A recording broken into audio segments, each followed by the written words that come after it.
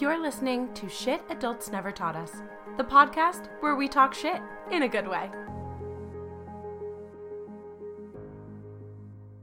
Hi, everyone. All right. This week we have a topic that I started thinking about from the news. So I'm just going to preface that the disclaimer for this week is this is a topic that came about from watching the news. And if you are somebody who is triggered by political divides or arguments of some sort, this is not the episode for you.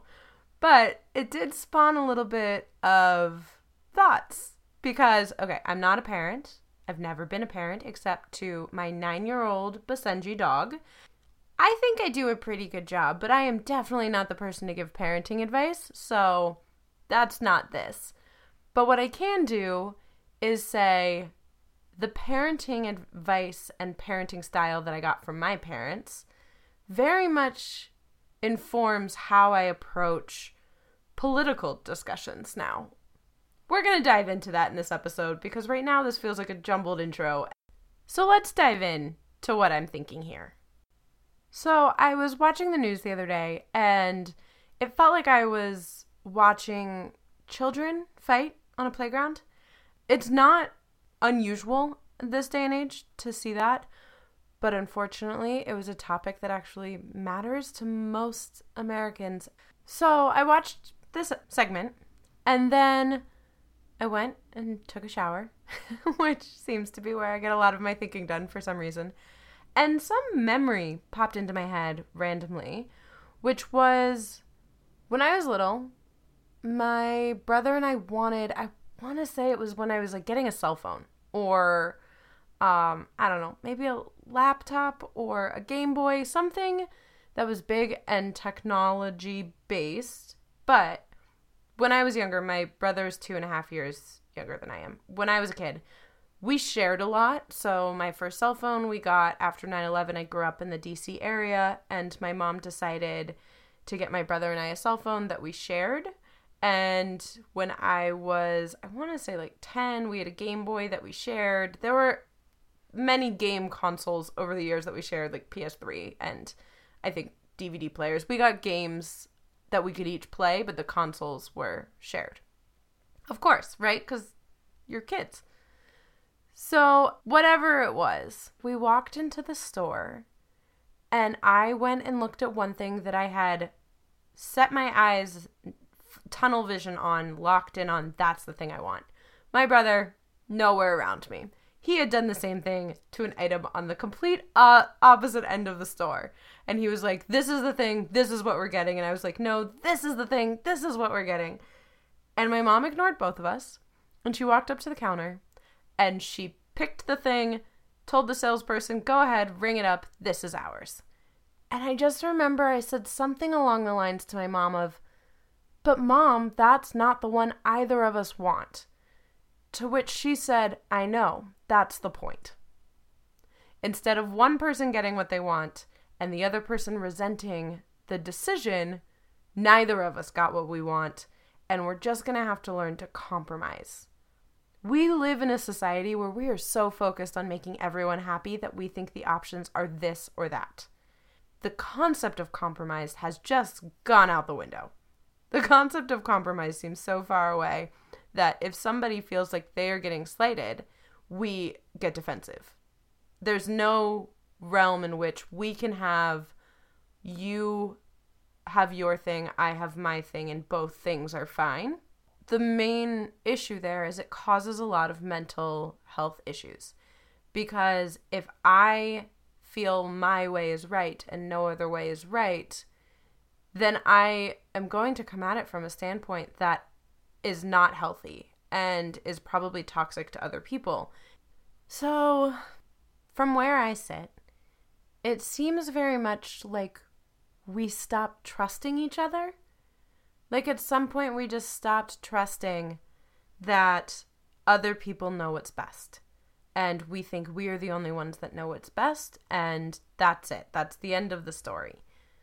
What that causes is it causes a resentment in other people, and you're not able to grow because growth comes from uncomfortability, from unknown, from learning something you didn't know before, which often is from listening. If all we ever do is talk over other people, which is ironic because I'm doing this on a podcast where nobody's around me, but if all we do is talk over other people and not listen or cut each other off or interrupt and shut down any idea that isn't ours, where is the growth in that? And if you're causing anxiety and depression in other people because you're unwilling to listen to them, then you're not growing and they're going to distance themselves from you. They're going to cut you out because it's unhealthy. I'd also say the flip side of that is if there are people in your life that are constantly coming at you like, you're wrong, all your ideas are stupid, or you're not seeing the full picture, or you can't view things through my lens, so I'm gonna fight with you every time we talk, or I'm going to cut you out. That's where boundaries come in. And that's what boundaries I think were made for, is they're attacking you from what they know, and you're potentially creating fear in them, or you're potentially scaring them into a defense mechanism.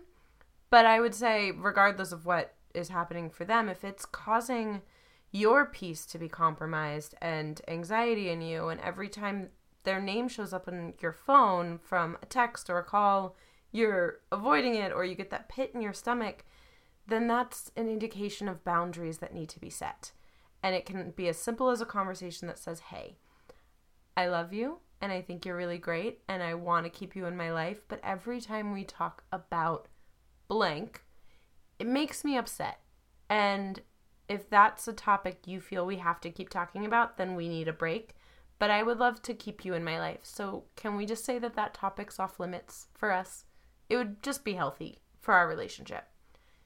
And hopefully they are receptive to that and they understand where you're coming from. It can be really hard to set boundaries with people because it feels like a no. It feels like I've entered the conversation without a question being asked and I'm already answering no. It doesn't have to be, though. It's just a guideline of saying, this is how I want to be treated. Please treat me this way. You're just creating a little book, a little manual of like, here's how to stay in my life and I'll love you forever. And I'm not saying it can't be really hard because I am a total people pleaser. And trust me, we will get into that in future episodes and how that impacts me on a rather daily basis. But for today's episode, the concept here is compromise. And if we're unwilling to compromise in our personal lives, if we're unwilling to compromise our thoughts and see things through other people's viewpoints, and if we're unwilling to accept that other people's lifestyles are just as valid as our own, then we're putting a lot of pressure on other people and we're setting ourselves up for a really hard road and potentially a lot of failure. I want everybody to have just the most amazing group of supportive friends and community around them. But part of that is not surrounding yourself with people that all think the exact same way you do and all live the exact same way you do. If I got everything I ever wanted in my life and I never heard the word no, then what I do have wouldn't be special. It wouldn't matter as much.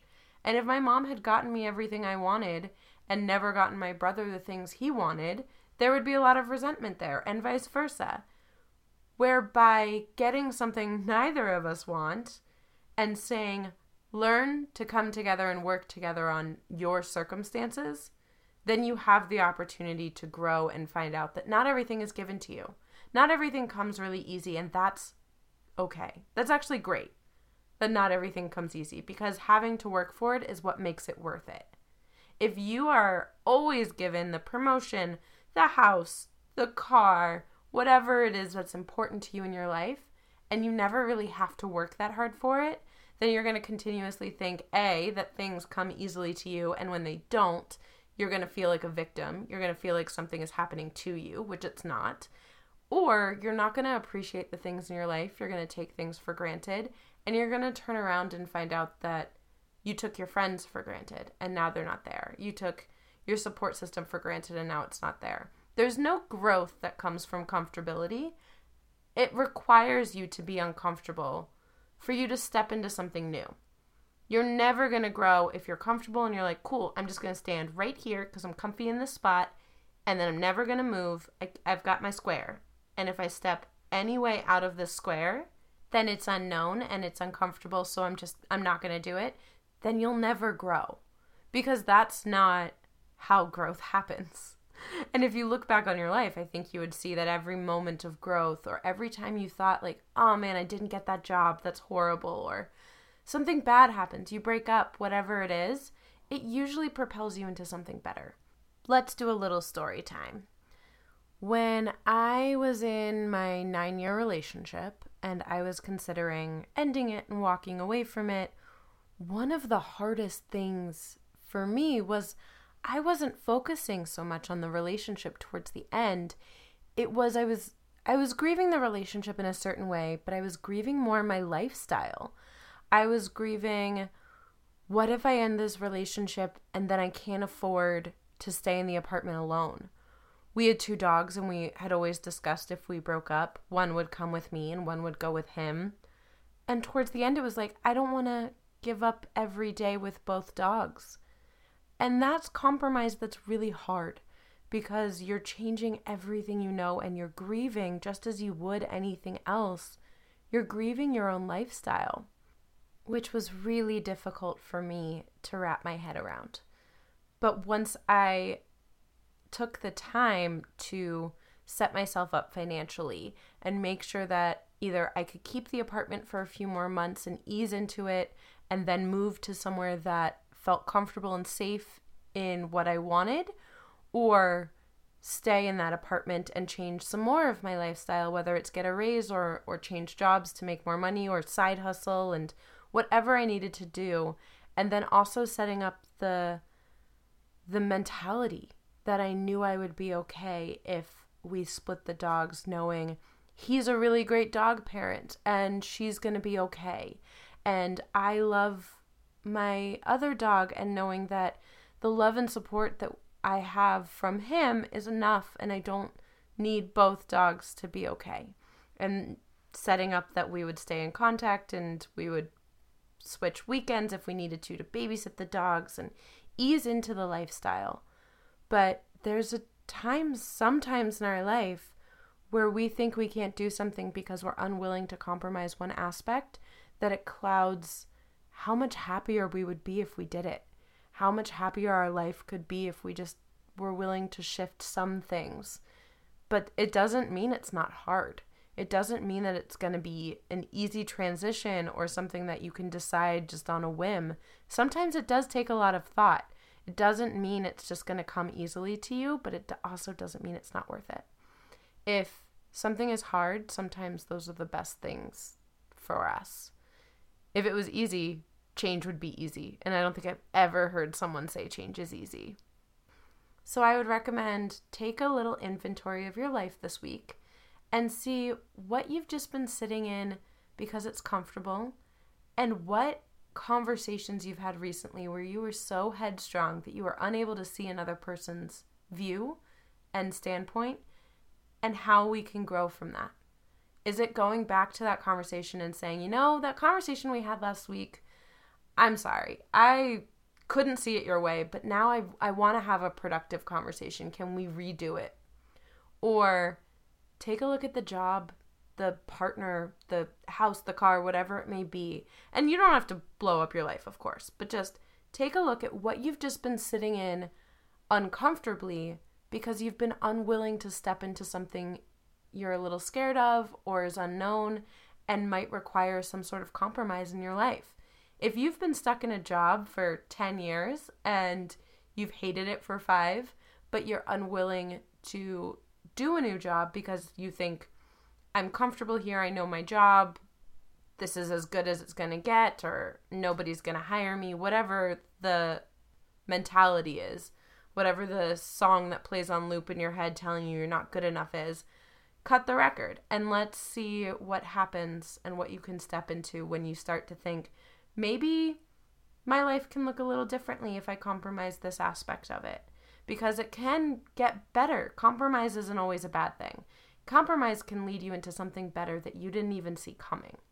So take a little time this week and see if there's something in your life that you've been avoiding because you're too afraid of it or because compromise feels too scary. And that's where we're going to leave it for this week. Thank you guys. I hope you enjoyed this little mini episode, and I want to hear your thoughts. Let's hear some comments. So feel free to comment on this page or comment on the Instagram @shitadultsnevertaughtus. Have a great week. That's all for today's episode. Check back in next week to talk a little more shit with me. In the meantime, be sure to grab your copy of Shit Adults Never Taught Us on Amazon and Barnes & Noble to learn all the shit adults never taught us. And in case no one told you this week, you're killing it.